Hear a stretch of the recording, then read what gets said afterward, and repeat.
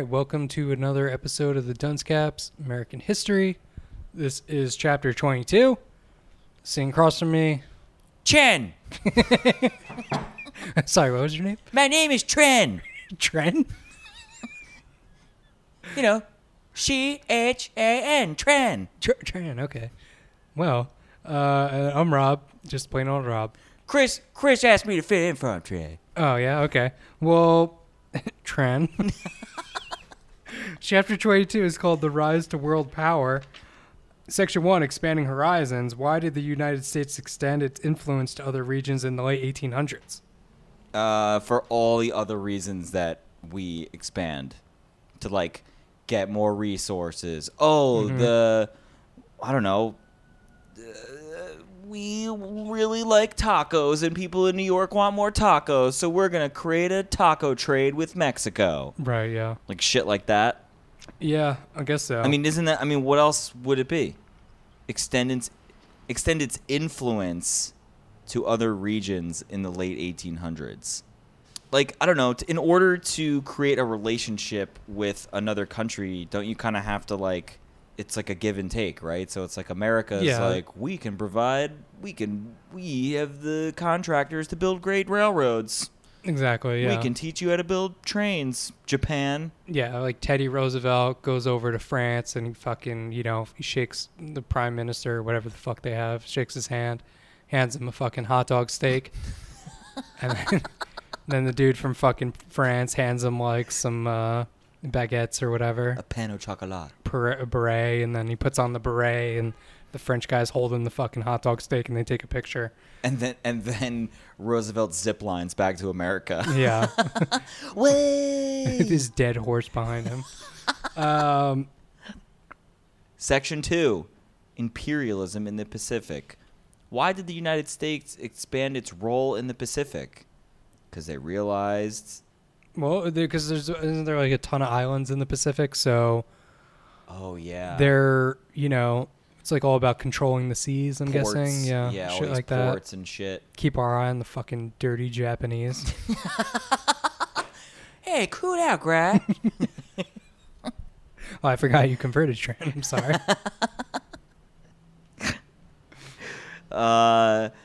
Section 3, Spanish-American War. How did the Spanish-American War help the United States become a world power? We shit all over Spain, and France and England were probably really stoked. Yeah. Thanks, guys. I don't remember anything about the Spanish-American War. Do you? Nope. Not really. We went to war with Spain? Yeah, it was if I had to guess, it was like all naval battles. Right. I don't remember sending troops to Spain and fucking up the countryside. Spain's got some balls trying to fight us, yeah. I'd say. Like, they've been around longer, but, dude, pound for pound. Some cojones. How fast America was built and put together and how big we are. I don't know, man. You got some huevos to try to come over here and fight us. Yeah, I mean, help the United States become a world power. We fucked them up, and everyone was like, you should oh, probably shit. respect them. Yeah. Oh, shit. Yeah. Here they come. Section 4, Latin American policies. How did the beliefs of the U.S. president shape Latin American foreign policies? Well, if we just went to war with Spain, does that mean that we were just like, we don't like you guys? I don't know.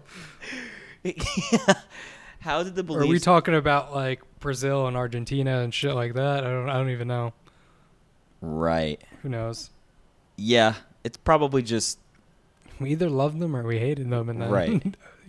It's like prison rules. It's like, we don't like you, but you make, I don't know what Spain makes. Don't they have olives? They make olives and olive oil. We like your olive oil. Sure. Yeah. Like one of those things. But we don't like you. Yeah. Should we do some critical thinking? Yeah, I really like this picture on this chapter 22, The Rise to the World Power. Mm-hmm. This little quote here is pretty funny. So for people listening, it's this picture of like I'm assuming Asia, and it's like all these boats, this big port and a train, and then it says here when American Commodore Matthew Perry arrived. Matthew Perry, I love him. Yeah. arrived in Tokyo in 1853 to 1854. He presented the Japanese with a miniature steam locomotive. What the fuck am I going to do with this, assher? Yeah. They had like sushi on an naked Asian chick spread out for him. Right. Oh, we really... Oh, this is real great, guy. What am I supposed to ride around in this thing, you fuck? Oh, the sushi? No, that's not for you. That's for someone else. Yeah. We brought you hot dogs. Get him a hat. All right, critical thinking.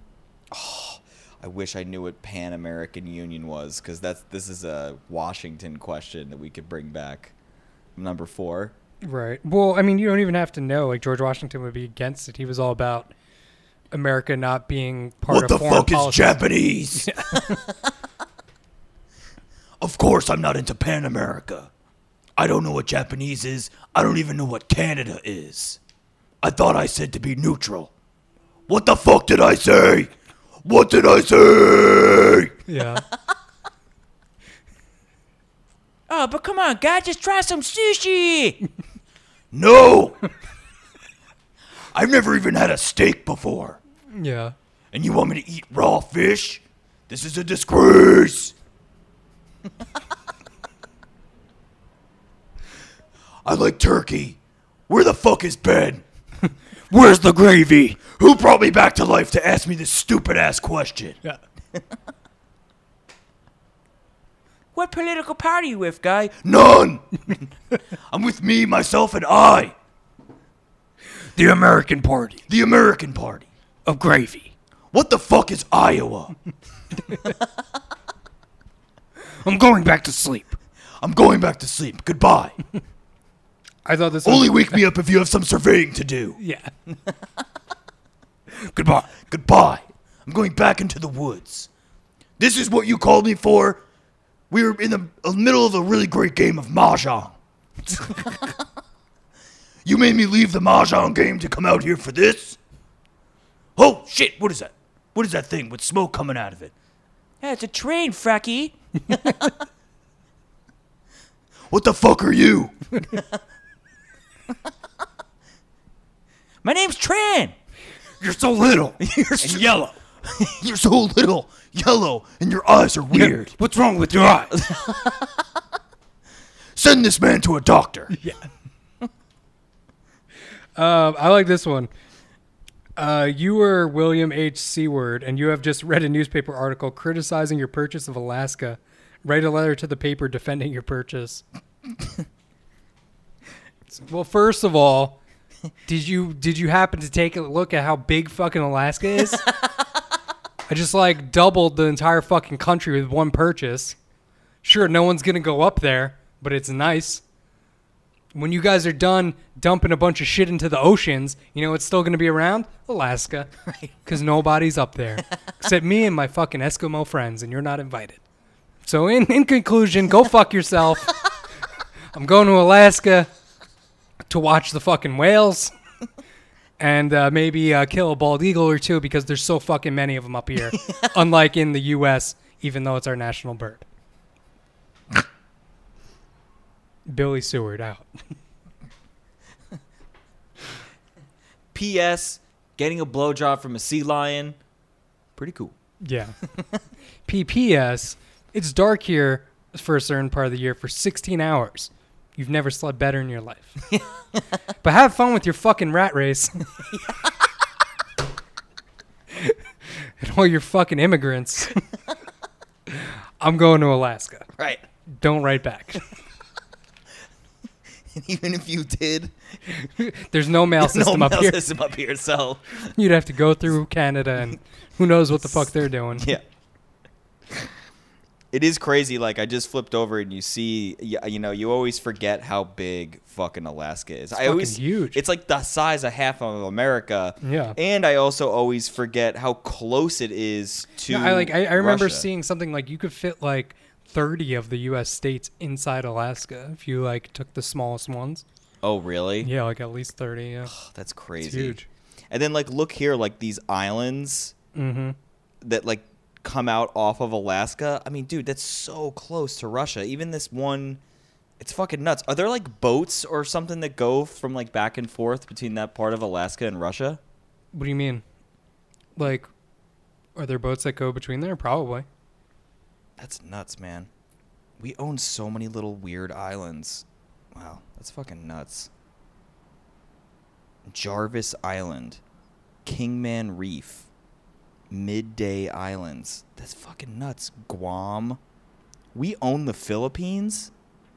Philippine Islands? Did you know that? I mean, I didn't. Do we still own them? I don't know. I knew Guam. That's fucking nuts. Anyway, section 2. Write a speech that Theodore Roosevelt might have delivered to San Francisco Board of Education to convince it to reverse the decision of sending Asian students to different schools.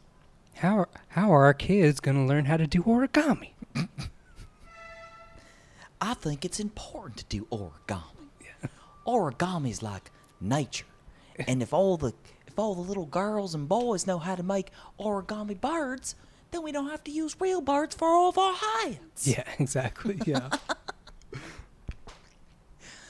I want my kids to know how to make sushi and how to put on all that weird white makeup and with those little circle red cheeks that they do.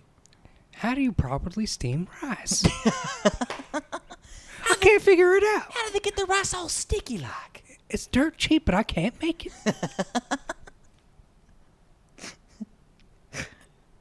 If they don't go to school together, we're going to have a serious gang problem. Yeah. If we kick them out of here, then there's going to be the triads. I don't like triads. Yeah. I don't want Uzis around here. Keep the Uzis in the forest where they belong. Wild. Wild. Like a natural Uzi. Preserved. We need to preserve these Asians like we preserve the trees. Pour fertilizer on them and help them grow. Yeah. I like this question. How did planters and missionaries become powerful in Hawaii? All the priests opened pineapple farms. Done.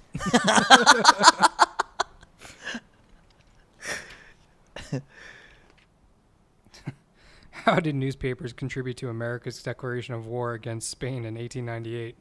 Extra, extra, read all about it. Spain says tapas are better than appetizers. They said, what? The fuck do these Spaniards think they are?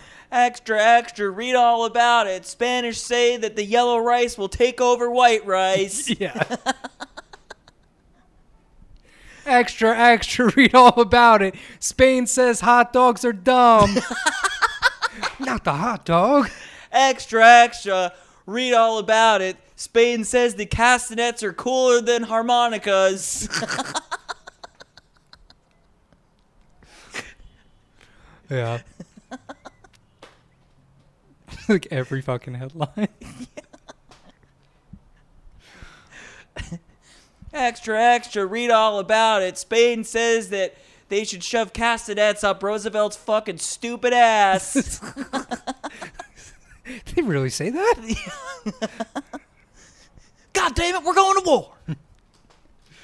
war. I think for some reason, I kind of remember something about the Spanish-American War and it involving like the newspapers falsely reporting stuff that had happened overseas to like get Americans charged up to fight or back the fight. Right. But in actuality, like some of that stuff didn't actually happen. It was like exaggerated type of thing. Which again has happened before, happens now, and will always happen forever. Spain gets a copy of the New York Times. They're like, what the fuck? We Extra, love hot extra, dogs. read all about it. Yeah. We would never say that about hot dogs.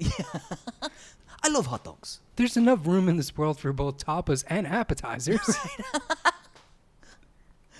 What if we make a tapas appetizer? Yeah. Why did President Roosevelt believe the United States would assert its military power in Latin America? Have you ever seen their forests? They're like jungles. Yeah.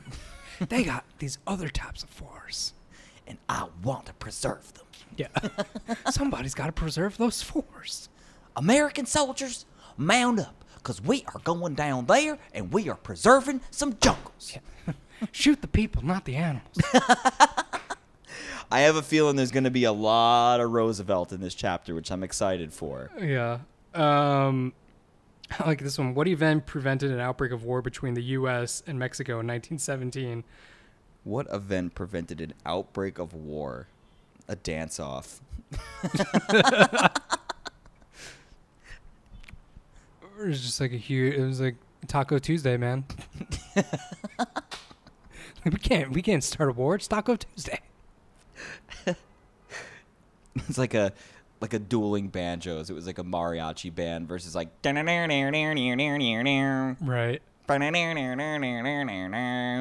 Everyone was having such a good time, they forgot why they were mad in the first place. Right. Banjos and conquistador guitars sound great together. Yeah. Who knew? Alejandro, pass the beans. What outbreak? Tex-Mex. In 1970, yeah, I'm pretty sure that was around the time Tex-Mex became a thing. Right. You are a follower of Francisco Pancho Villa. Write a paragraph explaining why you support him. Ponch? Fucking love that guy. Hey, Paunchy. He's got the best sombreros, the coolest bolos, and his shoes are made of alligator. And that is why I support him. He also made Taco Tuesday a real thing. He puts gel in his hair. Yeah. He looks so suave. He is the coolest. He keeps me dry when it's raining.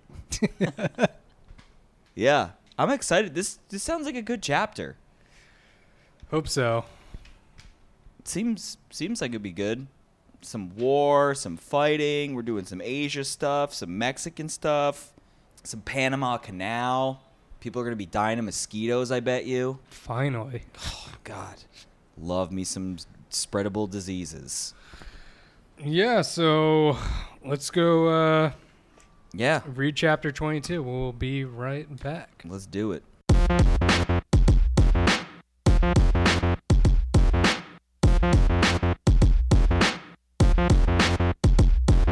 And welcome back.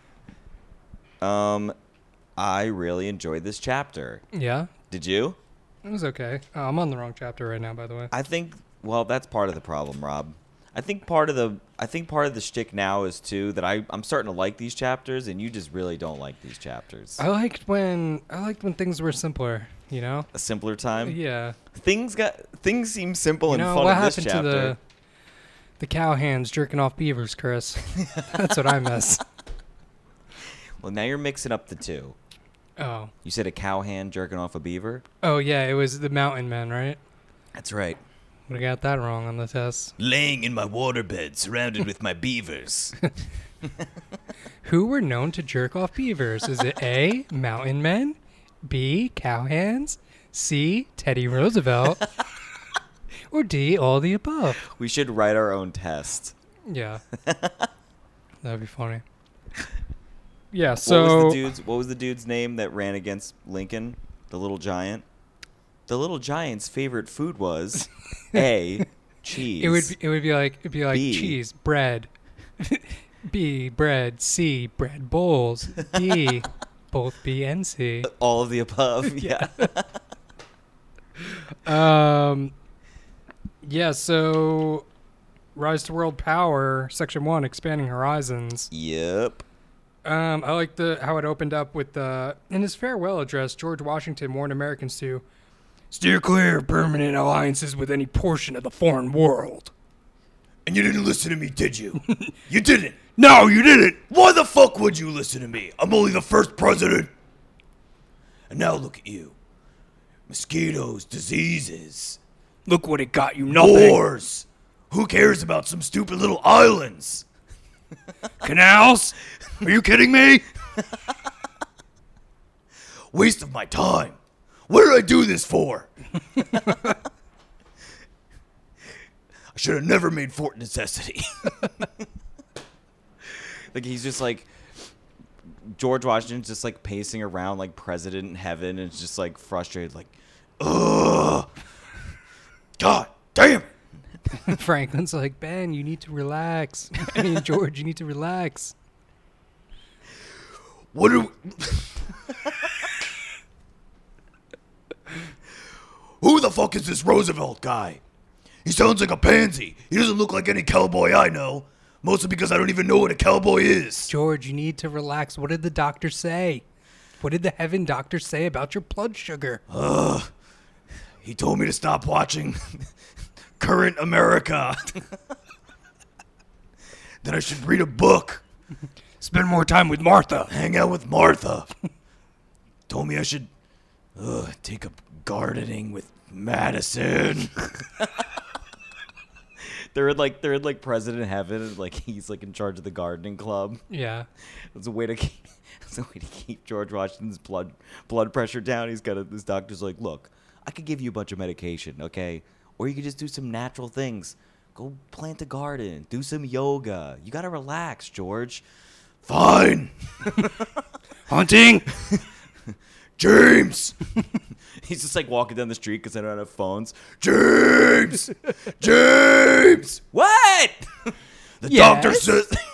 doctor says, fuck, I don't want to do this. The doctor says, We'll let it out, you big galoot. shut the fuck up. Listen to me. Don't talk. All right. Don't talk.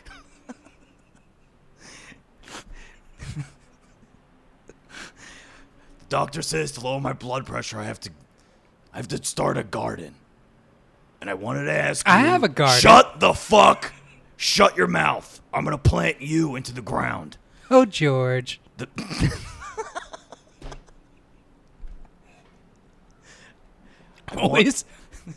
Always trying to plant me in the ground.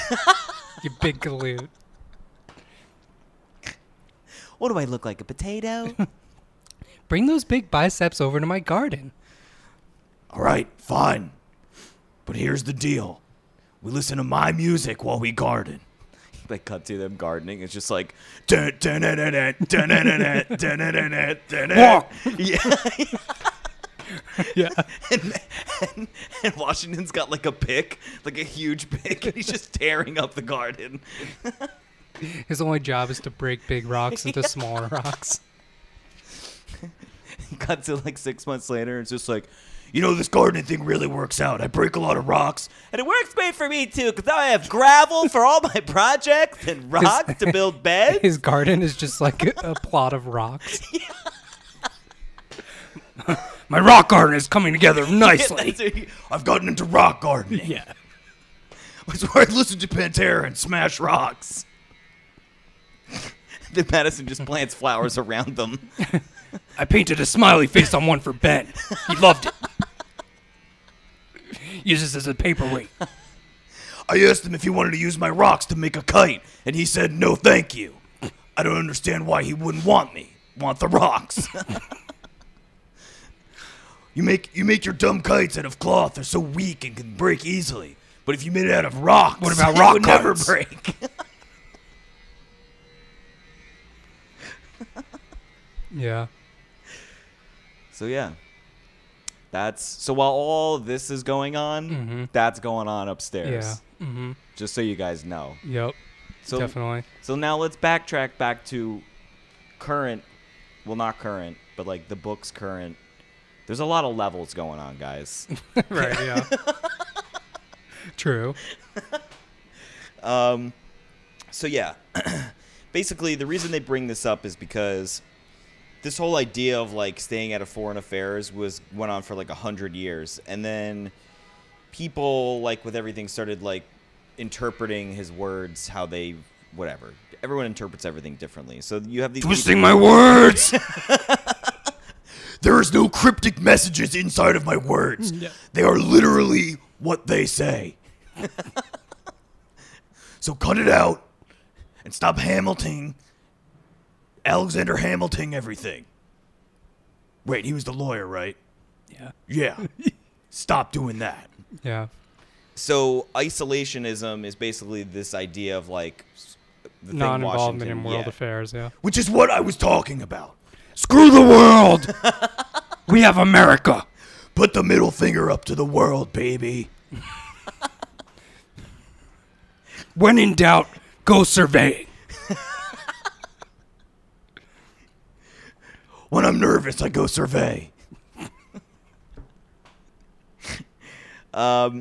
Then other Americans had this idea of expansionism, which is basically the opposite. But the thing is that this time, Americans, the white cancer that we are, there was no more frontier left for us. I had to go elsewhere. So now it's like, well, we've dominated this land. Mm-hmm. We better dominate globally. Yeah, we had a surplus of American flags that need to be put onto other lands. Because we're pimping all over the world. Yeah.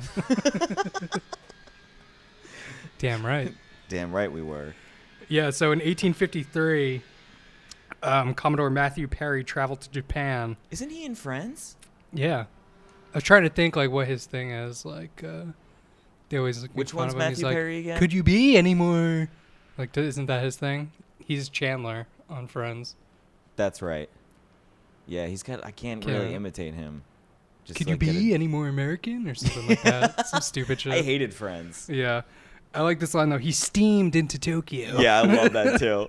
With 4 warships and asked the Japanese to open their ports to U.S. ships.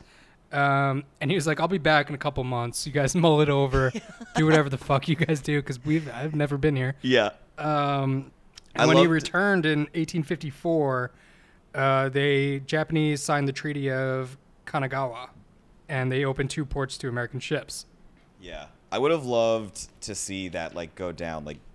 You know, Matthew Perry's there, just like says that to him, and he's just hey, like, y'all, and then just like drops the mic and walks away. He's like, yep. I'll be back. Yeah. And he doesn't even like fully leave. He probably just went out like just onto the horizon so they can see him just sitting there waiting. Yeah, yeah. And then he's looking out of his little binocular, like his little telescope thing, and he's looking at him. Yeah. He's like, I'm freaking out over there. Yeah. Pretty soon, this place is gonna be ours. Yep. They have no idea what they're doing. Yeah. Freaking out. Things are going great. Yeah, and he goes in there, too, with, like, a real jolly attitude. It's like, hey, y'all, just want to open up the idea of maybe trading. Because if you don't, it might get bad for you. Yeah. So come back in 4 months and let it mull it over. Maybe you want to open up some ports for us. Oh, don't you want to hang out, see what we got over here? Nope. I'll be back. Just sign these papers that I've already printed up. Nope, don't care. Just want your ports. I'll be back. Yeah. Watch it. I'll enjoy your shit in America where, you know, we've got nice things. Yeah. Then he just gets on a steamboat and just kicks off the dock. Fire it up, boys. See you later. Yeah. I'll be right over there. Yeah. Watch. Yeah. Yeah, so this whole time period, the late 1800s and the early 1900s, was called the Age of Imperialism. Yeah. Bum, bum, bum, bum, bum, bum. Sounds so epic.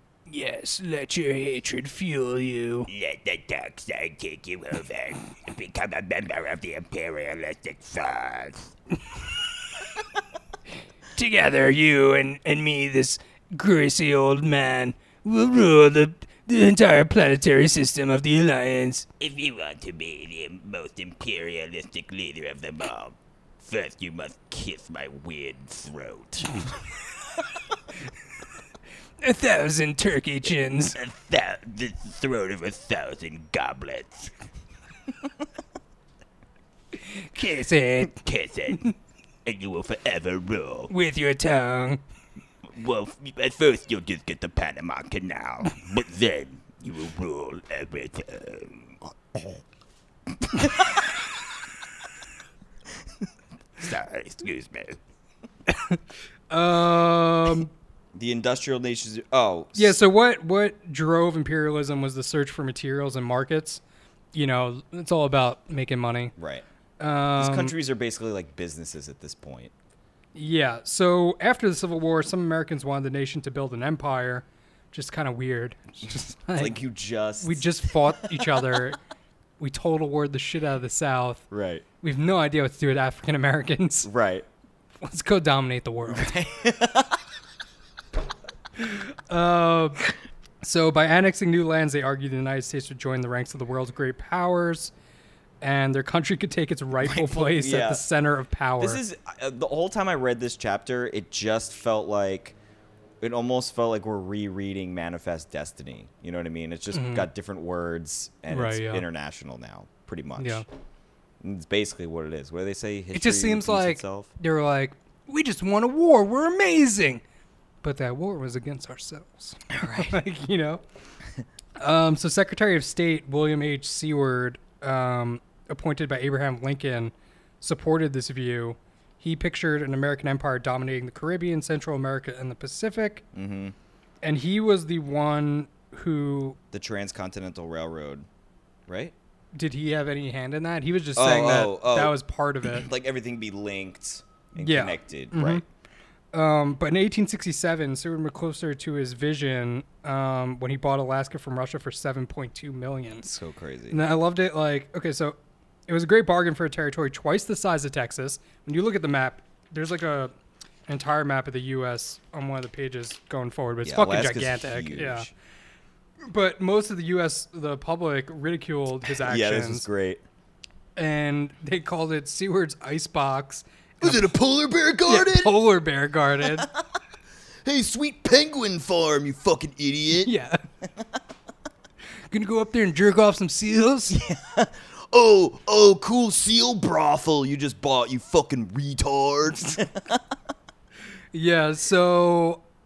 Why would I ever go up there? Why would I ever go up there? Well, because then a huge amount of gold was discovered there in the 1890s. Oh, there's gold? Yeah. Hey, never mind. Okay, no, I'm gonna go. Like, hey, the Seward guy's pretty cool. Hey, look at this cool gold heaven you just bought. Cool, way to go. I like whale watching. I like whale cum. I'll go up. I'm like really into whale watching now. It's fucking cool. You look at them, you respect them from a distance. Just like a day ago, he was shitting on it. Yeah. Just buying books and shit. Some Americans had another reason for favoring imperialism. They believed they could lift up the world's uncivilized people by sharing Christianity and Western civilization. Yep. This dude, Josiah Strong, proposed an imperialism of righteousness. He thought Americans should bring their religion and culture to Africa, Asia, and Latin America. All this stuff bothers me. Yeah. And so during this time, the U.S. also had a flourishing trade with Latin America. And taking advantage of the Monroe Doctrine, American merchants wanted to further extend U.S. economic influence in the region. Can you remind me what the Monroe Doctrine is? I forgot to look it up. I think it has something to do with, it had something to do with South America, where we would go in there to, like, if there was a way that we could go in there and do stuff with them that would advance the U.S., then we would do it, you know? Okay. I'll look it up. Keep doing your thing. So then this dude, James G. Blaine, was the Secretary of State in 1889. He invited Latin American leaders to attend the Pan American Conference in Washington. The conference led to the Pan American Union, which promoted cooperation among member nations. And then also during this time, the U.S. Navy shifted from sails to steam power and from wooden to steel hulls. And by the early 1900s, the United States had the naval power needed to support its expanded role in foreign affairs. I liked up top this guy, Captain Alfred Thayer, president of the Naval War College. Mm-hmm. Do they have, like, other colleges like that? Like Army War College? No, just Naval War College. That's the only one. Where's Monroe Doctrine? I guess we'll never know. Yeah, because later on it says there's the Monroe Doctrine, and then there's that thing that Roosevelt does that I forget what it's called. And that one was like you can go into other countries if you think that your interests are going to be tampered with. Right. So I think the Monroe Doctrine is like you can go into countries to better it, but not necessarily to like defend. I don't know. Okay, the Monroe Doctrine was a U.S. foreign policy regarding European countries in 1823. It stated that further efforts by European nations to colonize land or interfere with states in North or South America would be viewed as acts of aggression requiring U.S. intervention. So basically, anytime Europe is doing anything that they think is like colonizing in North or South America, we can intervene. Okay. But then we use that as leverage to get ourselves in there. Okay. Do you know what I'm saying? Yeah, I got you. So now I get it. Okay, cool. Cool. So, Section 2, Imperialism in the Pacific, Hawaii. The Hawaiian Islands, a chain of 8 large and about 100 smaller islands, were about 2,000 miles west of California. The Hawaiian people in the 1800s lived in independent communities, each with its own chieftain. And because they had good ports, the villages of Honolulu and Lahaina grew in importance. Trade continued to flourish. Americans and European ships also brought infectious diseases to the islands. Hell yeah. These diseases devastated the island population just as they once devastated Native Americans. I just imagine like this cycle of disease keeps coming up, and they're just like going there. First time they trade some stuff, they're like, all right, we'll be back in a month. And come back a month later, they're just like, you don't look too good, guy. Here, man, what happened drink to the some last of this guy oil. I mean, medicine. He just like sneezes on his face. Yeah. Oh, excuse me there, buddy. Looking real sick. What happened to your partner? Looking pretty gross there, guy. He's dead. my best friend and business partner is dead. You're standing on him. He's like dead. Just right there. It's like, oh, I thought this was weird. You're eating him. Thought it was some Hawaiian custom. Oh, you mean these are human ribs? Gross. Still good. Keep them coming. Keep them coming. Right? All you can eat? That's a big thing in America. Don't worry, you'll know someday. Here, have a hot dog steak. So yeah, the big thing with Hawaii, besides trading, is that a lot of missionaries went there. Yeah. In 1820, Christian missionaries from the United States arrived in Hawaii. They established schools, created a written Hawaiian alphabet. Like, they did that, like, for them, you know? Right. It's weird. Yeah. Well, it's like an ignorant... they think that they're helping, but it's just, like, right. pure ignorance. Right. Basically, all that happens is the cane sugar gets really popular, and right. American, like, farmers and shit start moving out there and are, like, making all this cane sugar.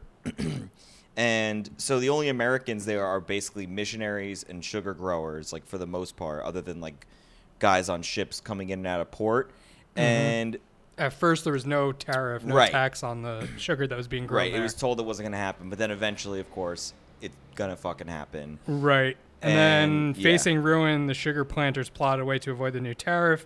They argued that because the United States already had a naval base at Pearl Harbor, Hawaii could be made a territory of the United States. Right, and then they like, wouldn't have to we pay could just tariffs. make this U.S. Right. Yeah. We got now, Pearl Harbor. I wrote this. This popped into my head. Mm-hmm. Now, granted, we're looking back on history, so the people in the moment aren't going to know this is going on. But I felt like you could do this thing where it's like knowing, like, steps in knowing when you're being taken over. Right. Like, step 1. Are Christian missionaries moving into your area? Like, trying to teach you their religion and how to read? Right. You know, like, step 2. Does America like the things you have? Are people being really nice to you? Yeah. Are there new technology in buildings starting up in small sections of where you're living? You know, like, yeah. Like the step-by-step of just being, like, imperial, like, taken over. Right. Right, yeah. It's just like the same shit. Are foreigners helping you and you don't know why? Are you being helped when you don't need help? Right, yeah. It's just like, it's like the same story. It's like the same steps every right, yeah. California, right. like all of it. United States, everything. That's like how it starts. Are you getting Bibles in the mail every week? Are you suddenly feeling sick? Maybe not feeling so hot? Yeah. Yeah. Is everyone around you dying of disease? You might have a white person problem. Then you may have a white person problem. Call Rob and Chris at 1-800-FIGHT-BACK. Yeah. 1-800-STAY-FREE. Are you being told that you should move and live in this segregated area? Call Rob and Chris. they'll draw a cartoon about it. They'll save you with their crazy cartoons. I don't have anything about this planters revolt. Do you have anything that you took away from that? I just thought it was funny how, like, you know, this woman in 1891, this Queen Liliuokalani. Yeah, Liliuokalani. She's, you know, in charge of Hawaii. Just like she's in the throne. Yeah, and before her was a king. And I was wondering if it's like, is it like in... But then it just says down UK here where it's all bloodlines, or... Oh, I don't know. It doesn't matter. It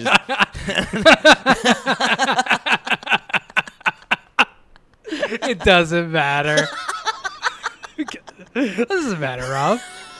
Moving on. That's not... It doesn't affect my point. Right, okay. Don't get hung up on these things, bro. It's not important. Oh, man. But it's just like when it happened in like when Texas was Mexico and like all the Americans moved in, and then there was like a Mexican government, and then when the Mexican government was like, you have to do X, Y, and Z, and they're just like, no. Yeah, now right. we're doing it this way. Yeah. It's like the same thing. All these sugar farmers, this queen is like in power, and they're just like, no, this isn't happening. No, we're done here. Yeah. Like, I got big farms and a lot of money and probably Right. a bunch of guns, and you don't have any, so Yeah. this is not going down. So yeah, basically, what was there a revolt? I forget if there was a revolt. Yeah, in response, the white planters overthrew Liliuokalani Yeah. and set up their own provisional government. And in 1893, the Queen yielded. Now, to avoid any collision of armed forces and perhaps the loss of life, I yield my authority. Yeah. Like, So do we she really need that quote? Right. It's like a terrible She fucking gives up. quote. Yeah, It's just like she gave up. We don't need a quote. Right. Um, They pushed her into a volcano and they moved on. So then this guy Steve. all political meetings were held at the top of volcanoes, as was the Hawaiian custom. Instead of being stoned to death, you'd be stoned with coconuts. Yeah. Yeah, Coconutted to pineapples. Yeah. And then they'd have a luau. Eat You know? The pig gets really tender because of the volcanic ash. Right. This guy Stevens, John Stevens, he was part of the reason the Planters Revolt worked. He was the chief American diplomat in Hawaii. He arranged for Marines from the warship Boston to assist in the revolt. So again, like I said, they just forced this whole thing. Then they sent like a delegate to Washington to be like, we want to annex into the United States. I wonder what that letter said or what the thing said. It's like, hey, we beat up all the natives. We pushed their leader into a volcano. Right. And this place is ready to be a state. What do you say? We just Native American this shit. Yeah. Send some guys over. Yeah. That's all it said. Yeah. It's like, hey, we got it. Yeah. Yeah. New President Grover Cleveland opposed the annex and withdrew the treaty from the Senate when he found out, which I liked. I mean, I think that's good that the president's like, this is fucked up. Right, yeah. We shouldn't do this. Cleveland called American interference in the Hawaii Revolution disgraceful. But then William McKinley became president, and Congress approved the annex of Hawaii in 1900 and became a territory of the United States. Yep. There's a lot of that in this chapter where it's like, Cleveland said yes, McKinley said no, Roosevelt did this. Right, It's yeah, just yeah. like boom, boom, boom. Yeah. The islands of Samoa. Basically, there was ports. They're 3,000 miles south of Hawaii lay the Samoa Islands. There was ports on these islands from Britain and Germany and the United States. And like without consulting the Samoans, Right. they all got together and figured out how they were going to divide up Samoa. And the U.S. and Germany split Samoa, and the U.S. quickly annexed its portion, and Great Britain withdrew from the area in return for rights to other Pacific islands. So all these like superpowers are getting together, Right. and just like, we're gonna take these islands. How do you guys want to do it? They're like standing Yeah. in the middle of like a Samoan village. Yeah. And there's like people around them, and they're just like, so how are we divvying this up? Right. Yeah. And the Samoans Just are talking like, right in front of them. yeah, the Samoans are just like, you guys talking about us? No. Shut up. Just men are talking here. Shut the fuck up. Shoot that man. Yeah, he just takes out a pistol and shoots him. Yeah. Yeah. Go back to talking. Anyone else? I didn't think so. Just do whatever you're doing. We're just going to use your ports and build up military bases here. Whatever. We don't want your dumb huts. Yeah. Unless they're Pizza Huts. Yeah, unless it's a Pizza Hut. Yeah. I don't want it. Yeah, I don't give a fuck. Can we continue? Now I'm hungry. What do Samoans eat? What do you eat? Not pizza, I'm guessing. Savages. All right, bring us whatever dog you eat or whatever. I'm fucking hungry. Unless you know how to make a stuffed crust fucking pizza Yeah. with extra pepperoni and cheese, I don't want to hear another fucking word out of you. I can't wait to get out of this fucking jungle. Sweat my balls off. Can we hurry this up, guys? Look, you take half, I'll take half. Great Britain, you don't want it, whatever. Germany and Britain are just like, dude, America's losing it, man.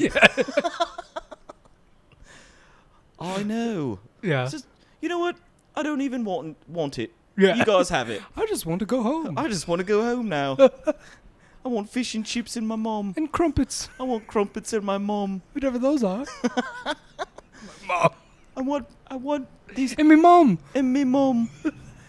I want me mom. And crumpets, which I think are these dumb cookies. But I want them in Turkish delight.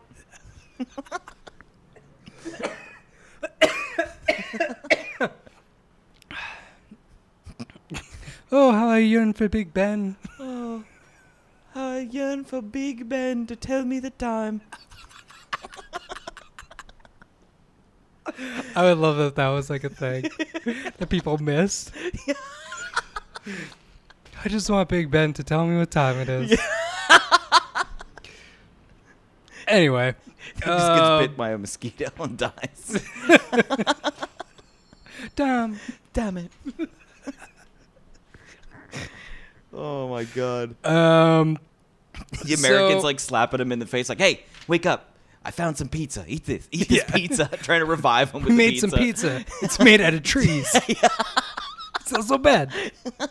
There wasn't cheese or sauce or bread. Where's Germany? We shot him. He wouldn't shut the fuck up. Eat this. To button that part up, like we said, Germany and United States split Samoa, and Great Britain like withdrew and I don't know, went somewhere else. The other thing I'll say is just looking at this map and all these islands in here, it's like it's so I want to like go to them just to see them. Like they must be like so.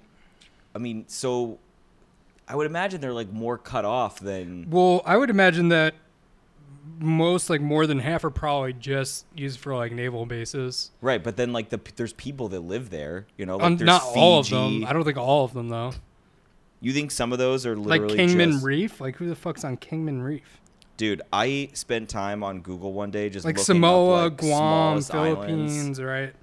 Yeah, but dude, there's islands. See the ones that are even smaller, the little dots. Like Right, people yeah. live on those fucking things. Oh yeah? Yeah, dude. Without pizza? Without pizza. No General I mean, dude, Tso's? look how small Hawaii is. No, Hawaii's pretty big. Dude, it's not that big. It's bigger than, some of these other ones. And the really tiny ones that aren't being pointed out, those are islands too. Later on I'm gonna show you some islands that you will not believe these people live on. I don't care. It's not important. Yeah. China and the open door. Oh, here we go. Here we go, guys. Pacific Island territories were stepping stones to a larger prize, China. I didn't know all this. I thought this was interesting. Weakened by war, China also lacked industry. It could not resist the efforts of foreign powers that wanted to exploit its vast resources and markets. So rivalries in China. I thought this was weird. So in the late 1890s, Japan and European powers had carved out spheres of influence in China. These were sections of the country where each of the foreign nations enjoyed special rights and powers. So is it just like basically like England can go and they'd be like, from that wall to this wall, this is me. Like this is my vacation home. Yeah. Yeah, like my space. There you go. We're the shit here. Yeah, this is England right here in this spot. Yeah, pretty much. Okay. So companies, they might as well be companies. Countries like Japan, Germany, Great Britain, France, and Russia all had spheres of influence in China.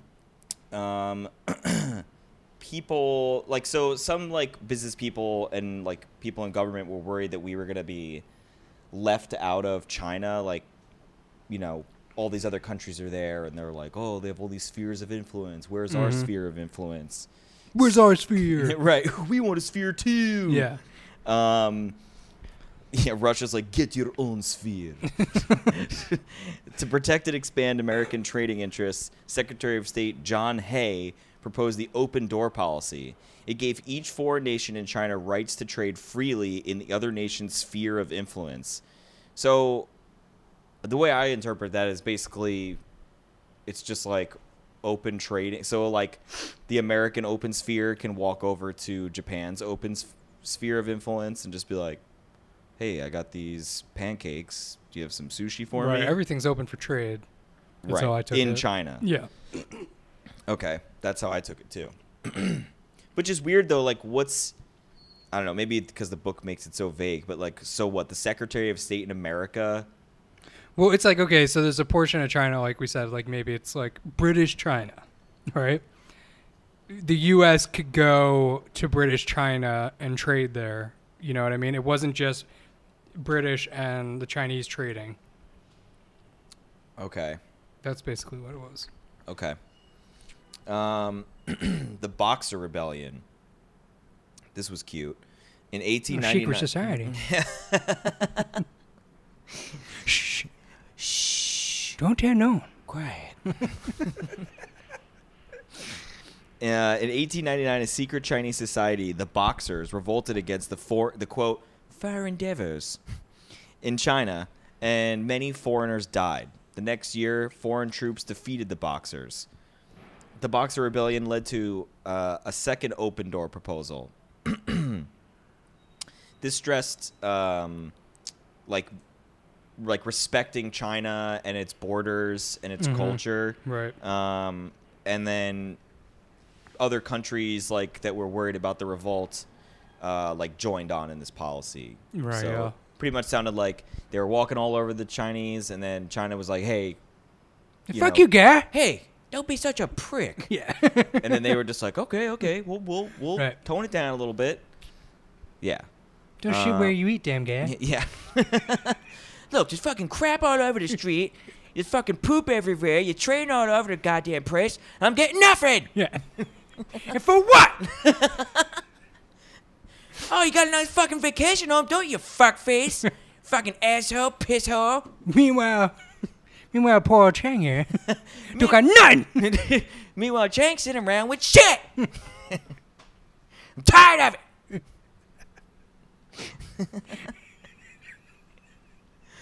Oh, look at you. You come to my country, you got a big old fucking house, don't you? Look at me. I'm living in a goddamn hole. And damn guy, I think you're so cool. Think you're so fucking cool, don't you? With your tea? You didn't even invent tea. I got green tea. I got black tea. Oh, you'll see one day. Oh, you're going to find out one day. One day, fucking asshole. Chinese are going to rule the world. There are going to be Chinese restaurants on every block. There's going to be Chinese restaurants everywhere, fucking fuckface faggot. And nothing else. Japan. Eager to expand its power in Asia, Japan began to ignore the open door policy, and their actions led to war with Russia and conflict with the U.S. Crazy. Russo-Japanese War. Yeah. That I didn't even know that there was a war between the Japanese and the Russians. Well, it's almost like what we're going to get to later. It's like there was a war, but it was not something really that mattered. You know? But it was just crazy imagining Japanese and Russian people fighting. Well, they did in World War II. It was Russia, the U.S., and England. Yeah, that's right. Yeah. Yeah. Versus Japan, Italy, and Germany. Japan. Yeah. I hope that when we get to all that I'll be able to distinguish between my Japanese and Chinese accents. I don't think it's necessary, but... No, it's necessary. All I don't right. want to be racist. Don't roll your eyes. All right. Well, that's what we were doing. I'm just kidding. That's what we were doing this whole time. time. I'm so racist. Chapter 1, we were talking about Chinese people drifting into the U.S. I think we set a precedent, you know? Fuck. In the early 1900s, class, on February 8th, 1904, Japan attacked the Russian fleet in Manchuria, starting the Russo-Japanese War. By the spring of 1905, both Japanese and Russian resources were nearly exhausted. Like, if you think that's crazy, I thought this was even This weirder. was so funny. I wrote so much shit down for this. President Teddy Roosevelt met with the Russian and Japanese leaders in Portsmouth, New Hampshire to settle the conflict. Like, he's just like, come on down, guys. Come on down to Portsmouth, where the Russians and Japanese will be making a treaty. Yeah. Who knew? Have you ever been to Portsmouth? No, but I've heard of it. I've been to Portsmouth, New Hampshire. There's just, I think that holds like a record for like the most bars per square mile. Like it's just covered in bars. It's just like a New England like party city. Come on down, guys. We'll go bar hopping. Bring your cowboy outfits. Why did you bring us here? What is this place? It's Portsmouth, New Hampshire. Open your eyes. Look at all the beautiful birds. Look at all these beautiful birdies. Free as the devil. Do you think Roosevelt, like, what was Roosevelt thinking? He's like, I got to make these two countries get along. Where should I bring them? No, I shouldn't bring them to one of our beautiful, vast, majestic forests. And I shouldn't bring them to the capital. I know. I'll bring them to Portsmouth. Portsmouth, New Hampshire. I'll get them all liquored up, and then maybe they'll sign the treaty. Yeah, and in September 1905, Like, Japan what was and his Russia, backup city? Oh, maybe I'll take them to Jersey City. Or like Newport, Rhode Island. Yeah. Yeah. In September 1905, Japan and Russia signed the Treaty of Portsmouth. This recognized their amazing time that they had together in that fantastic city. It recognized Japan's control of Korea in return for Japan's pledge to halt expansion. Roosevelt hoped the treaty would preserve a balance of power in Asia, but it failed. Japan became the strongest naval power in the Pacific and challenged the U.S. in the region. I got to say, this place, Portsmouth, isn't so bad. Yeah, I mean, you could see this is basically like this chapter is kind of like the stepping stones to what will be World War I. Right. Yeah. And then, strained relations. So a lot of Japanese were immigrating to the U.S. on the West Coast, and they settled in California. And in 1906, the San Francisco Board of Education ordered all Asian students to attend separate schools. I thought this is weird. The Japanese government protested. Like, the fuck do you have a say for in the U.S.? Well, they all left your shit country. I know. Because you're at war like a bunch of dicks. I wrote the steps down because if you take a step back and just write the steps of what happens, it's like Japanese move to USA. USA calls for separate schools. Japan gets mad. Roosevelt stops the schools. Japan lowers immigration, but still isn't happy. Roosevelt sends a ship around the world for show. Japan's happy again. Yeah. Yeah. Oh, pretty cool boat. Yeah. They got all pissed, and President Roosevelt did not want to go to war, so he sent 16 gleaming white battleships on a cruise around the world. The Great White Fleet greatly impressed the Japanese. Oh, this Teddy Roosevelt's a fucking crazy guy. This guy's crazy. Yeah. I let it slide. Yeah. He's crazy just like me. This damn guy. I also wrote this too, like the difference between the Russians and the Japanese is just like Russia's like, this Portsmouth isn't such a bad place. I had a good time. All right. But then like, in the end, obviously Japan becomes like the heavy power over there. It's just like, this is what happens when you bring me to Portsmouth, New Hampshire. Never going back. Never going back. And yeah, this is kind of what I alluded to. We're getting into the Spanish-American War. The reason why we didn't remember this war is because, like, what did it last? Like a couple days or something? Right? Yeah. Right. So Cuba is trying to gain its independence from Spain, correct? Yes. And This is where all that Monroe Doctrine bullshit starts happening. yeah, so President Grover Cleveland opposed any American involvement in Cuba. Yep. But in March of 1897, William McKinley became president. He too hoped for a peaceful settlement. But okay, yeah. But then this is where they get into like yellow journalism. So the powers that be are trying to keep things at peace. But then the press. The U.S. hates Spain. I think that's really what it is. Right. The U.S. hates Spain, and some people, the press wants war. People have opinions about stuff. I'm sure some people wanted, our place in Cuba. So this war really is started and fueled by the press. This war didn't really have to happen. So the American press reported the tragedy in graphic detail. Wait, did they blow up that boat yet? Did we get there yet? Which boat? Oh, never mind. Okay. Yeah, but that's all you basically have to know. And then, like, Joseph Pulitzer's The World and William Randolph Hearst's Journal, they'd, like, tried outdoing each other with, like, shocking headlines and all this type of shit. Hearst, it said, told an artist who was illustrating a news story in Cuba, you furnish the pictures, I'll furnish the war. Yeah. So, basically, they egged this war on when it didn't have to happen. And I thought this was interesting down here, this little section. Did you read this thing, sheet music? No, I didn't read that part. Basically, what it talks about is around this time, there was all this music being made. So it's like during the 1890s, popular music was sold primarily as sheet music. Friends and family gathered around pianos and homes and sang the latest music. The Spanish-American War was a popular theme in much of the sheet music. Many songwriters wrote patriotic marches, stirring songs to rally American support for the war. War heroes were celebrated in musical numbers such as The Charge of the Rough Riders. Patriotic music not only provided entertainment, it also shaped people's attitudes about the war. Like, you never see that today. Like, No. Just, like, music being made. Like, could you imagine if there was music being made? Like, we need healthcare, universal healthcare. Right. We want to go to the doctor. Like, you know what I mean? Like, there's never that type of shit anymore. No, it's just like country music that's like, and we killed the terrorists. Right. Because their hearts are filled with evil. So I drove my truck over his wife. Right. Because she was a goddamn fundamentalist. Pull out of the Middle East. We don't want the war. Yeah. It's just like all that type of shit. Fucking pussies. So yeah, all this whole thing about like the government or the what do you fucking call it? The media, the news, like yellow journalism. That's what it's called. Yeah. And then remember the Maine. So I just want to make sure I can sum this up and not get it right. So basically, there's like all these revolts going on in Cuba against Spain. President McKinley's getting some pressure to do something about it, so he sends this battleship. He sends this battleship, and it's just sitting to hang there. out. Yeah, and just it's to hang not out. doing anything. And then it blew blows up, up. and a 260, right? 260, yeah. Officers and crew members were killed.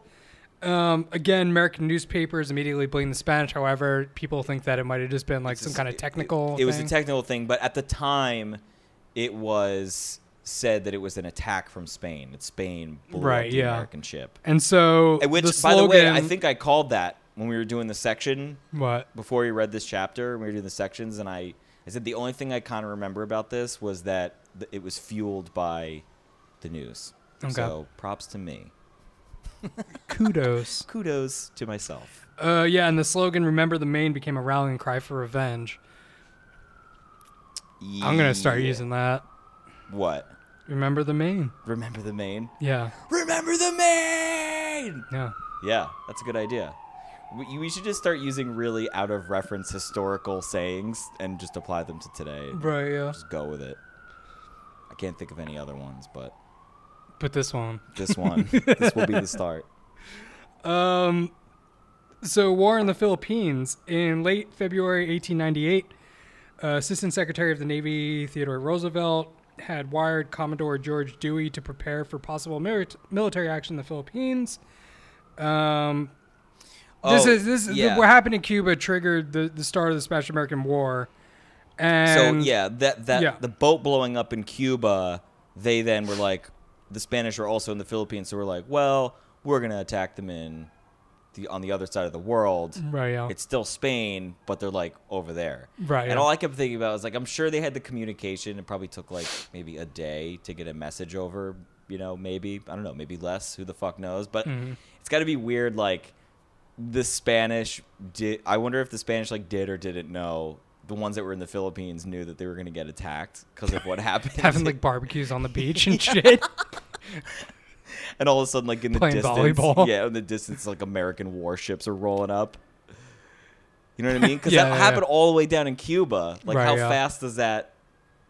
I don't know. Yeah, it's weird, and it's like all happening on these like little islands. Yeah. It's like so bizarre. Yeah. Yeah. So in the early morning hours of May 1st, Dewey launched a surprise attack on the Spanish fleet in Manila Bay. He destroyed most of the Spanish ships. And American troops arrived in July, and Filipino rebels led by Emilio Aguinaldo helped the Americans capture the city of Manila. Yeah. They expected American support, but the United States debated what to do with the islands. Mm-hmm. That's what happened. Using American forces, then took the island of Luzon and declared independence. So that sounds like... That second part, this whole, like, the rebels taking over Luzon, it sounds like when the Americans finished doing their thing in Manila, they were like, all right, yeah, we did what we have to do. But then Emilio was like, nah, we're still going forward. Right, and did more shit. America was like, whoa, what are you guys doing? Yeah. You're supposed to give those guns back. Yeah. Where are you going? Yeah. Get over here. Just like rode off into the jungle. Every gun is not accounted for. I'm going to get my ass handed to me. Right. Teddy's going to be pissed. Yeah. Where's all those guns I gave you? Yeah. It's like up in a fucking tree. With the horse next to him.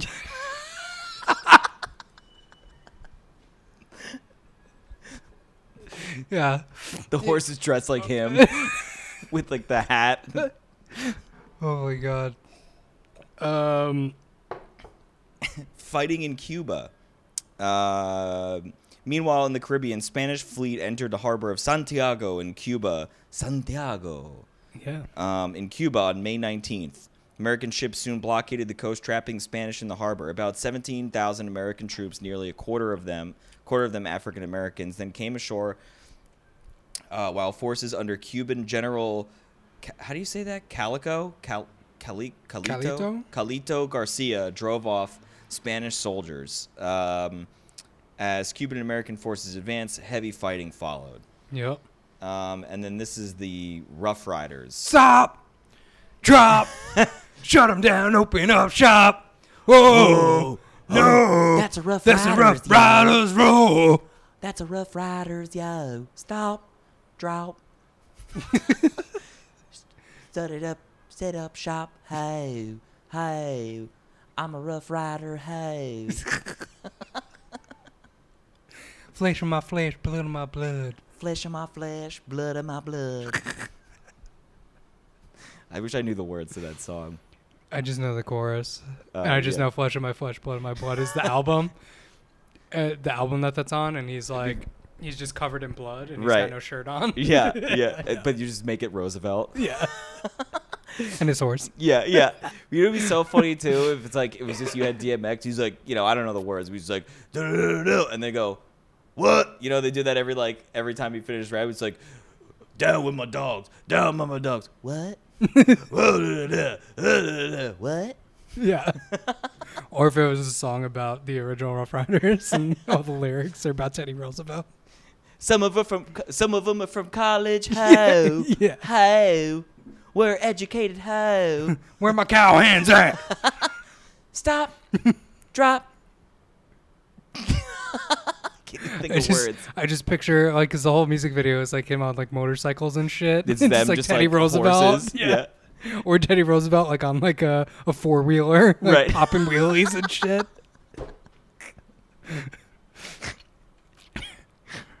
With his, like, he has, like, his Boy Scout outfit on with the shorts and the handkerchief. Driving a motorcycle with his horse, like, just tied On a to the sidecar. side of it. Yeah, a sidecar.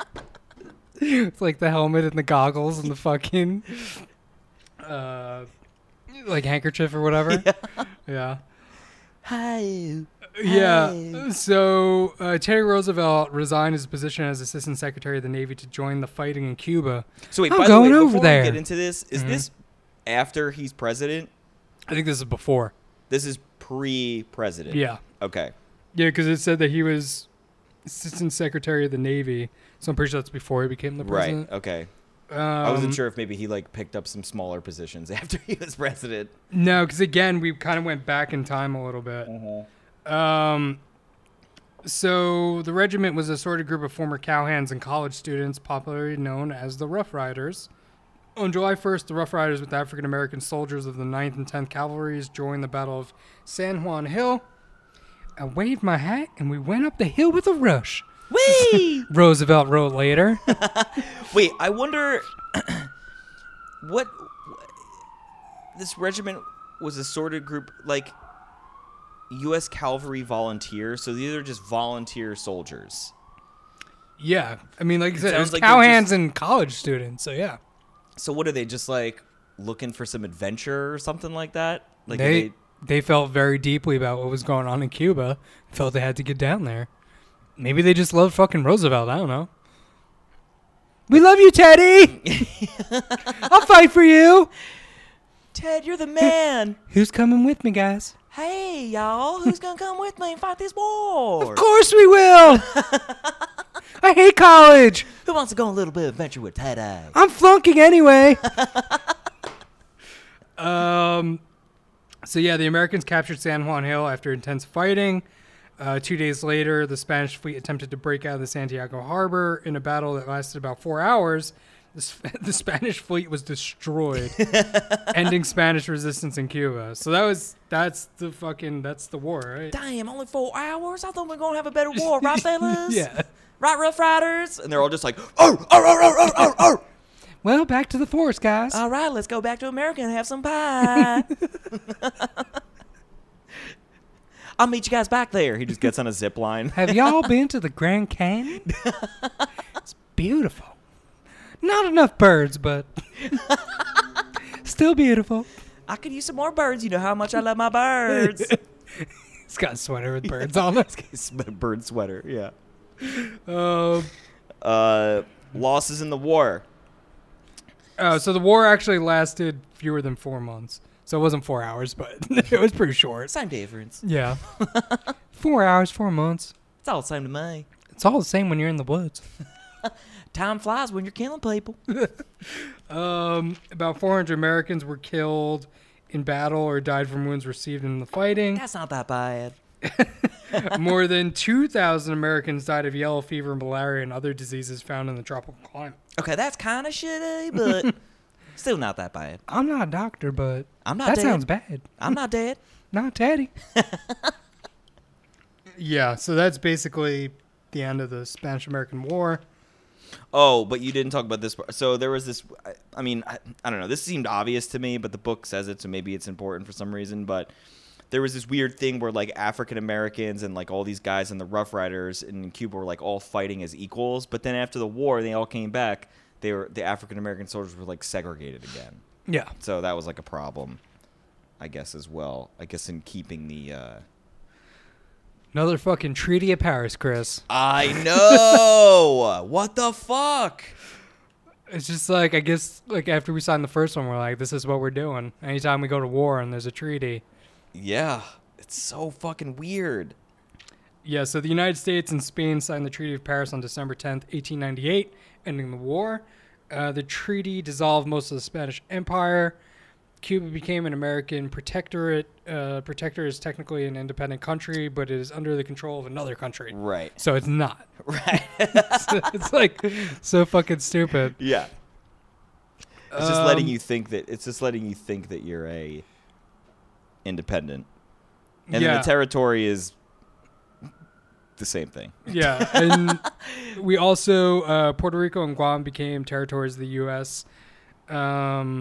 It's the area is completely controlled by another country. Yeah, and in this case, Puerto Rico was, like they were basically American citizens. Well, without all the rights.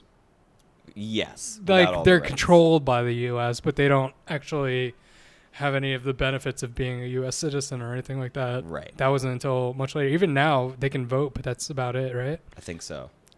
Yeah, whatever. Anyway, who cares? Cuban protectorate. So Cuba was the protectorate. Like, United States oversaw Cuba.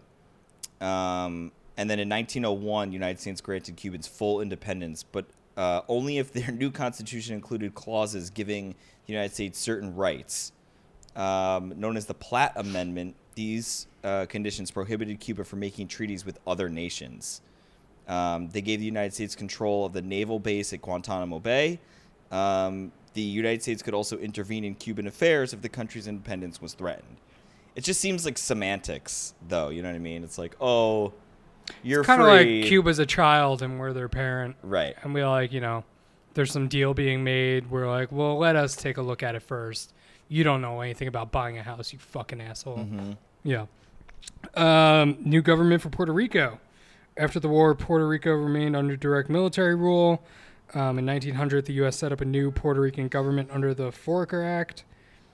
In 1917, the Jones Act made Puerto Rico territory of the U.S. American citizenship was granted to all Puerto Ricans. I guess I was wrong then. Yeah, you were. Is that like, so Puerto Rico becomes a territory, now they're all U.S. citizens, basically? Yeah, I think so. I thought that's what I highlighted. Many Puerto Ricans, however, still wanted independence. Yeah. Acquiring the Philippines. Well, I don't think so, because I've seen the Puerto Rican Day Parade, and you guys seem to like it here. Yeah. So you must be doing all right. I doubt that. The treaty that ended the Spanish-American War, we ended up with the Philippines.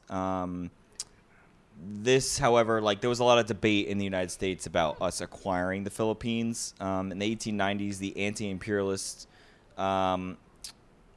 they didn't want the treaty to be approved. They were fighting it. They thought American rule of the Philippines went against the democratic principles on which the United States was founded. They also opposed the fact that we were going to need an army to go over there, which was going to cost us money. Then other Americans, they also feared labor competition. So these people that felt this way were Andrew Carnegie, Carl Schultz, and Mark Twain. They were anti-imperialists. Then imperialists, the opposite, people like Senator Henry Cabot Lodge and Albert Beveridge. Beveridge? That's a weird... Cool. Beverage, get me a fucking drink. Make your name and do it. Yeah. Eventually won out. They argued the Philippines would provide the United States with another Pacific naval base, a stopover on the way to China, and a large market for American goods.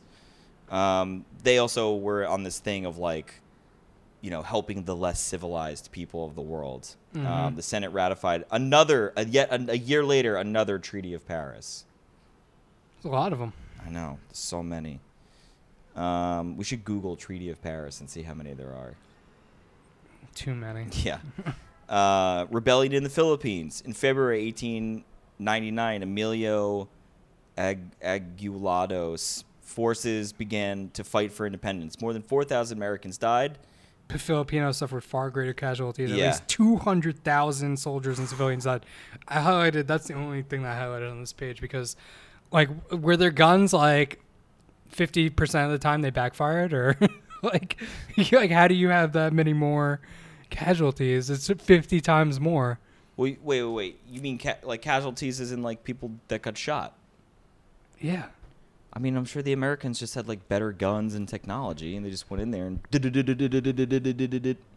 threw fucking grenades and blow them up.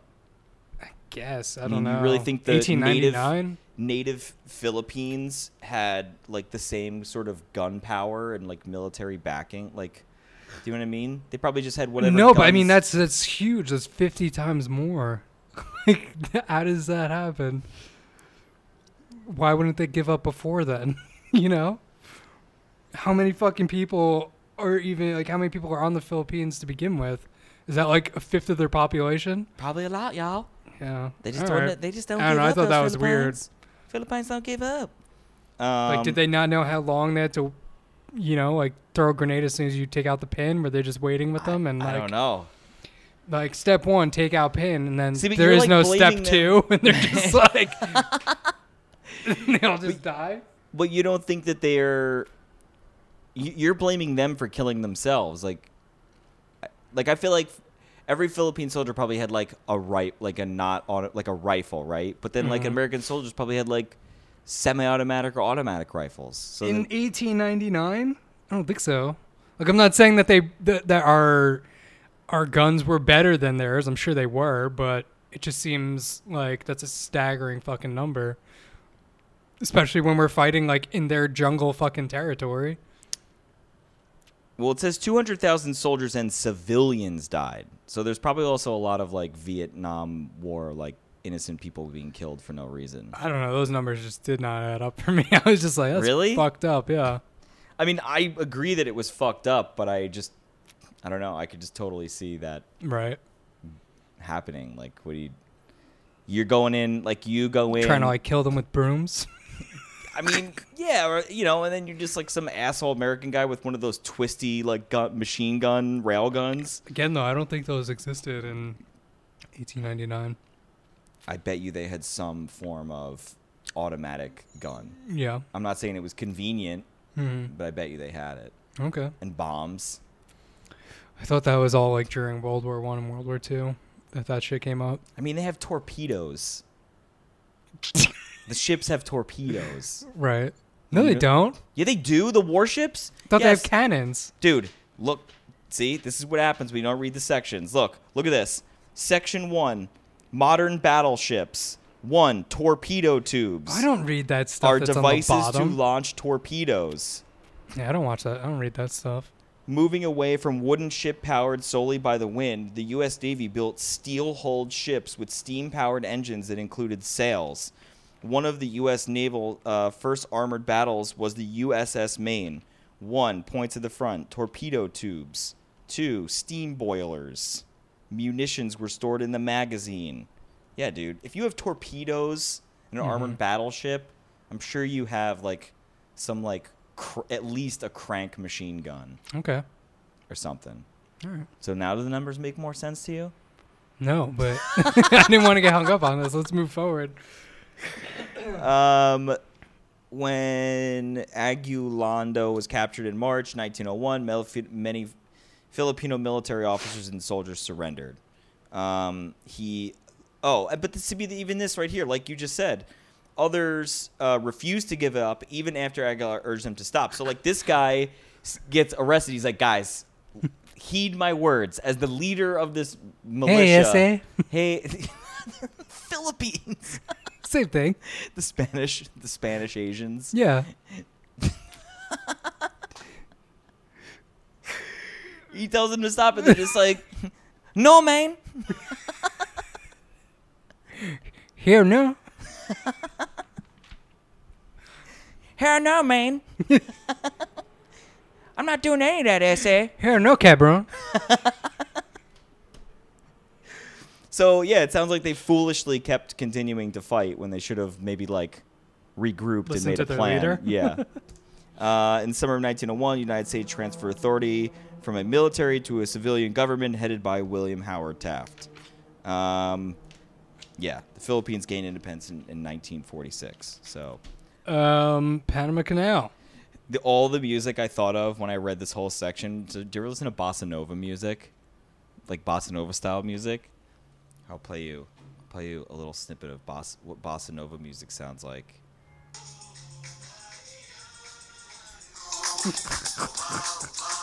Okay. Oh wait, This is like some gay Black Eyed Peas remix. I want like the original shit. Oh, here we go. Okay. You know this music?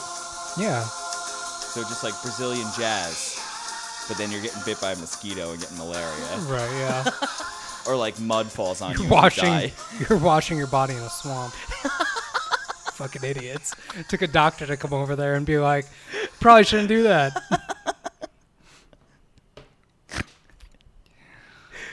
Yeah. Dicks.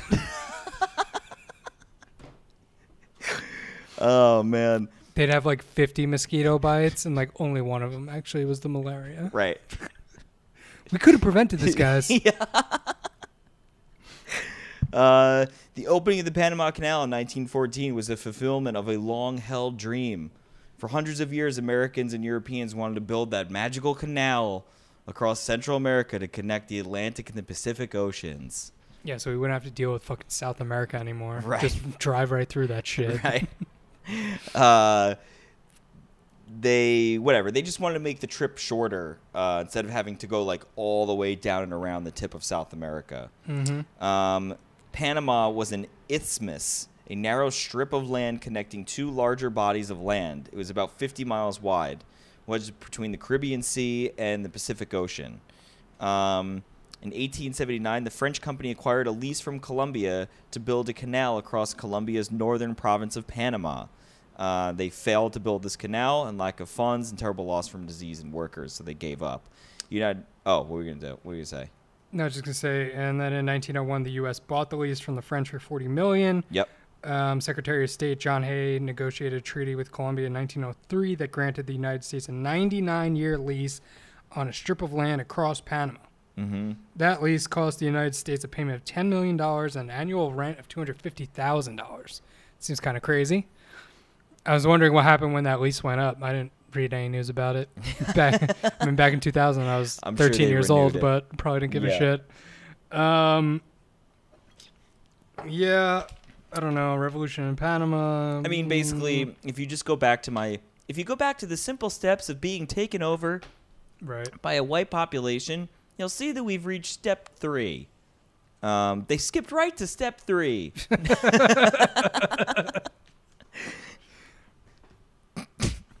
Do they like what you have? Are you conveniently located to help them do something? Yeah, be delighted with Panama. We're an independent state. So basically, you have all this American, workers and people moving down there, and just like everything else, like you buy up this land, you start building on it. Everything the Americans are doing are like rubbing off on the local people that live there, and people aren't having it pretty much. Yep. However, Panama had this problem with Colombia. And so Panamanians believed that Americans would help them with this revolt against Colombia. And then on November 1903, American warship Nashville steamed into the port of Colon in the Caribbean coast of Panama. Encouraged by the show of support, Panamanians revolted the next day and declared their independence. Colombian sent forces to stop the revolt, but the United States intervened and turned them back. So it kind of sounds like... It doesn't sound like the United States. It sounds like right now what the United States is doing, because Colombia isn't Europe, and so Europe's not interfering, but it almost just kind of sounds like America's like, come on, you got it, Panama. You got it, buddy. Like, you just need a little nudge, and maybe I'll give you some guns, and we won't talk about that. And you gotta stand up for yourself, guy. Yeah, here's some guns. Right, yeah. And you got this. We are not going to fight. They're not our guns, by the way. These are not our guns. He's like winking at him. These are your Just guns. drop off all the parts. Yeah. Because notice, because even here it even says Colombia forced them to stop the revolt, but the United States intervened and turned them back. Like, it doesn't sound like the United States, like Colombia was going after them, and the United States didn't fire any bullets, but they just all showed up and was like, turn it around, assholes. Right, yeah. It's like, oh, damn it, fine. The Panama Canal. On November 6th, the United States recognized Panama's independence. Less than 2 weeks later, Hayes signed a treaty with the new nation of Panama. It gave the United States a 10-mile strip of land across the country for the same amount offered earlier to Colombia. The United States now had its land to build the canal. many Latin Americans, some Congress members, and other Americans were angered. This president, however, took great pride in his accomplishment. He later said, "I took the canal zone and led Congress debate while the debate goes on, the canal does also." An English writer described Panama as a damp tropical jungle, intensely hot, swarming with mosquitoes. And everybody was getting sick of yellow fever and malaria. Yep. The grand opening. The Panama Canal opened on August 15th, 1914. A cargo ship named the Anaconda made the first voyage through the new waterway. Blasting this. Before the canal opened, ships sailing from New York to San Francisco traveled 12,600 miles around the treacherous tip of South America. Afterwards, the trip was only 4,900 miles. Oh! Me gusta. Me gusta! Policing the Western Hemisphere. Ow! Just feels like a guy like laying in bed, like coughing and just throwing up.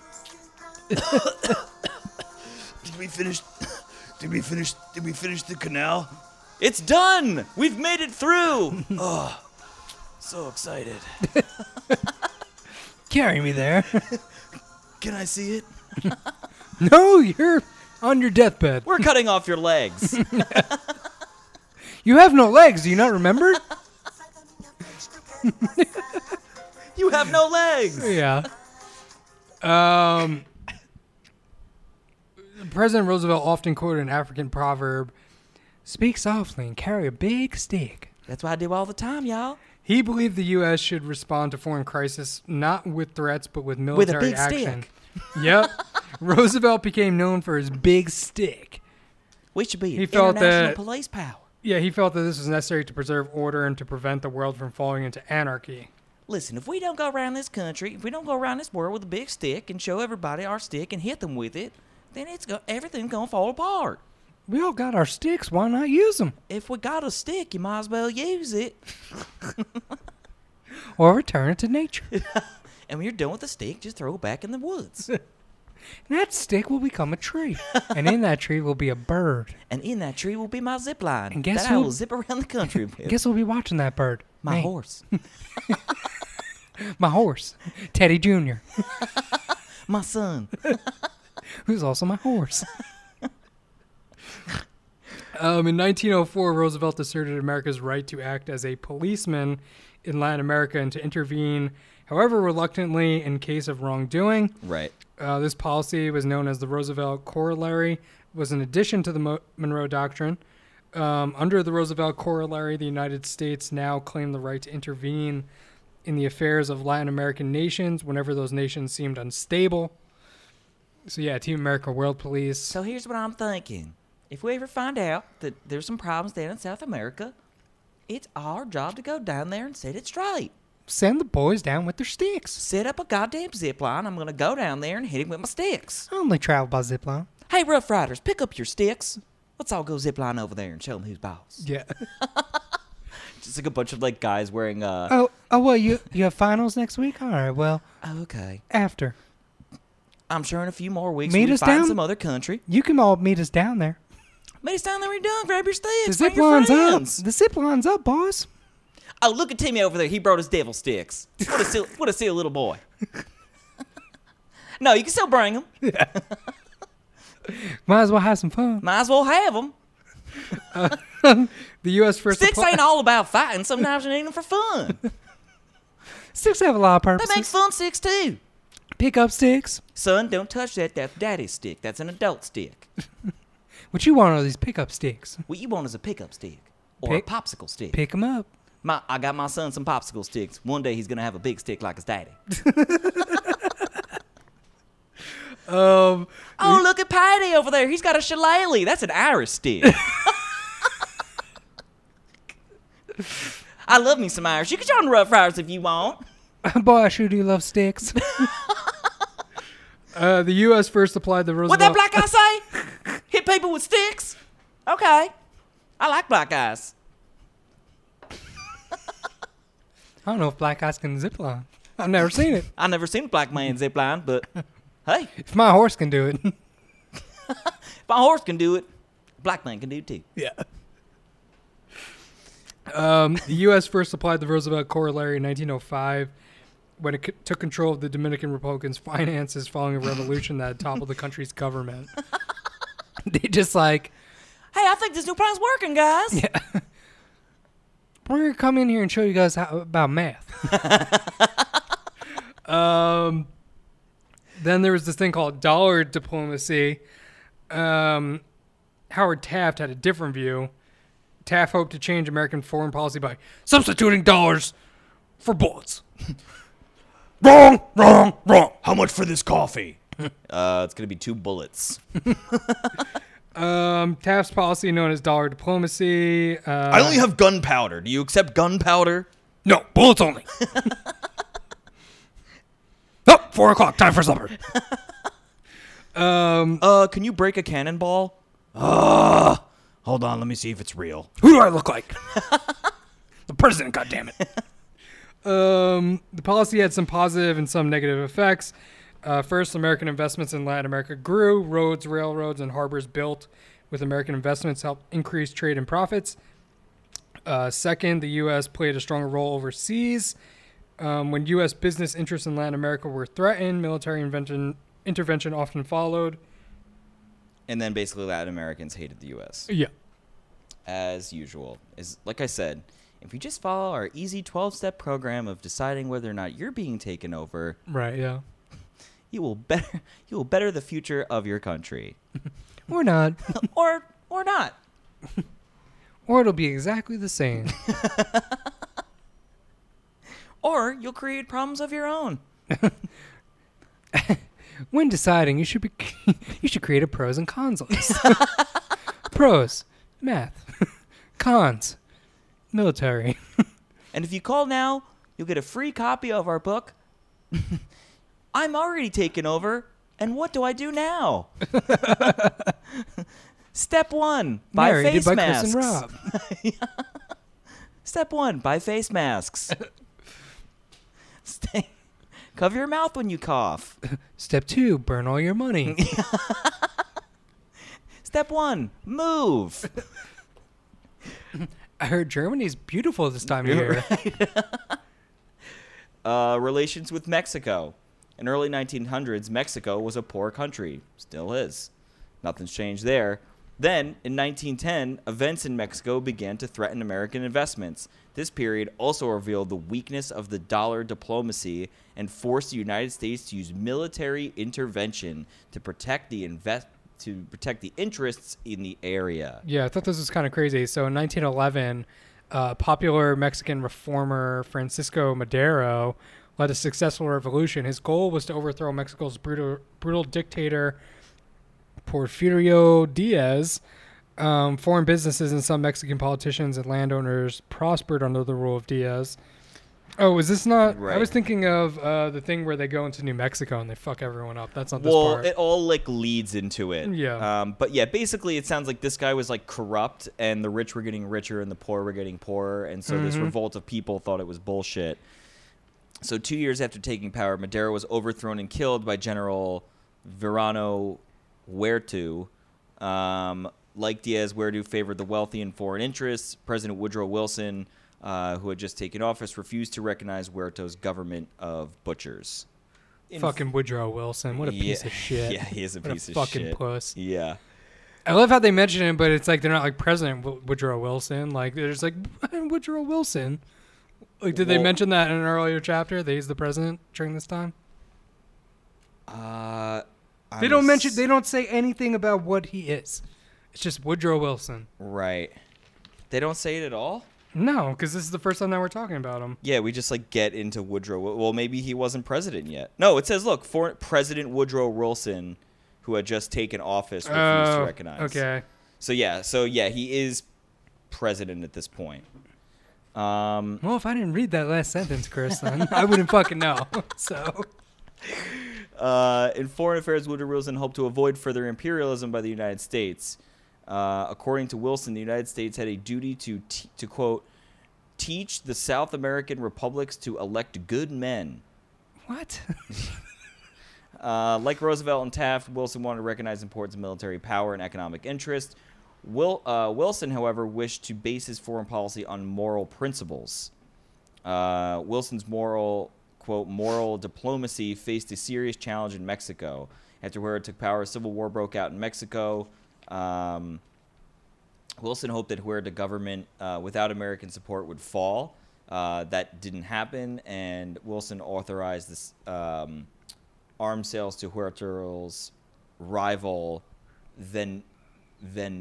Venustiano Carranza. I don't know. Basically, the United States backed this this group that was trying to take this guy down because they didn't like Huerta and what he was doing with Mexico. And then more problems in 1914. Huerta's troops arrested some American sailors. Wilson ordered U.S. troops to seize the port of Veracruz. Huerta was forced to flee in August. Carranza took power, and American troops withdrew. However, Huerta's departure did not end the Civil War. Rebel leader Francisco Pancho Villa rose up against Carranza. In January 1916, Villa held and shot 16 Americans because of U.S. support for the Carranza government. And then Villa and his rebels crossed into New Mexico, burning the town of Columbus and killing 18 Americans. I thought that was like, yeah, come on, guys, we're going to go to fucking America. We're going to fuck this town up. Pancho Villa just crossed into New Mexico and burned a fucking town down and killed 18 Americans. It's like in and out. He just went in, lit a town on fire, and ran away like a puss. Yeah, but then the U.S. sent troops to track him down, and they didn't find him for a year because they were hiding him like fucking Al Qaeda or some shit. Yeah. And basically, what ends up happening is a war starts brewing in Europe, and we just we're like, fuck this. We got bigger shit to deal with. Dude, Mexico sucks anyway. Come back. Yeah. We got some other shit going on right now. And that is chapter 22. Yeah. I had a World War I, it's coming. All the world fighting. Can't wait for the World War. Join your hands together, children. We're going to war.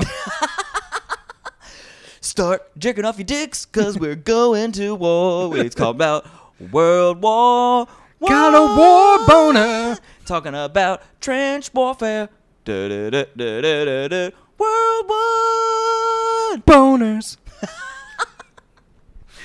The one sort of rhetorical question I'll ask you is: do we still have the Monroe Doctrine still a thing today? Is that I'm going to say yes. Probably, right? Yeah. That just seems like such a... we see Europe's doing something, we're going to get involved. Mm-hmm. Like I said, it's like your dad. Yeah. It's called the dad doctrine. Yeah. Yeah, call your dad up. Yeah, so I'm thinking about leasing a car. Why would you lease a car? What are you, a fucking idiot? You buy it. Makes no sense. You don't know shit. Leasing is not what I wanted for this country. Stop calling me. Stop calling it. Stop leasing stuff. Is it Father's Day? No? Then don't call me. If you don't make it yourself, then it's not worth having. Yeah, so that's chapter 22. About to get into World War I. Yeah. Oh, also the end of this chapter also ends. I like this line. Americans' experience in Mexico showed other nations that the United States would willingly use its power when its interests or its honor was threatened. AKA, USA showed the nations not to fuck with us. Yeah. Ever. This is when these colors don't run t-shirts were made. Right. Yeah. Because it made sense. Right. Totally makes sense. All right. Yeah. I love, there's a part of me that loves that attitude of I'm from fucking America. Mm-hmm. I'll fuck you up. Yo, let's put it this way. If I get arrested in your country, my country's probably going to do something about it. If you get arrested in my country, say goodnight, kid. Dunzo. Yeah. You're either going to be in jail. Yeah. Or you're probably going to die on some boat trip. Yeah. They will come look for me. They will capsize an entire boat just to kill you. Yeah. We'll do it. Yeah. We've done it before. Right. You don't know because no one knows. We built the Panama Canal. Yeah. What did you build? Of death. We'll kill our own people just to do it. Notice how we still have Guantanamo Bay? Keep noticing stuff. You'll see. Yeah, so that's it. We'll see you guys for World War I. Yeah, we'll see you, soldiers. We love you, soldiers. We love you, Amy. We love you, Chloe. Yeah, bye. Bye.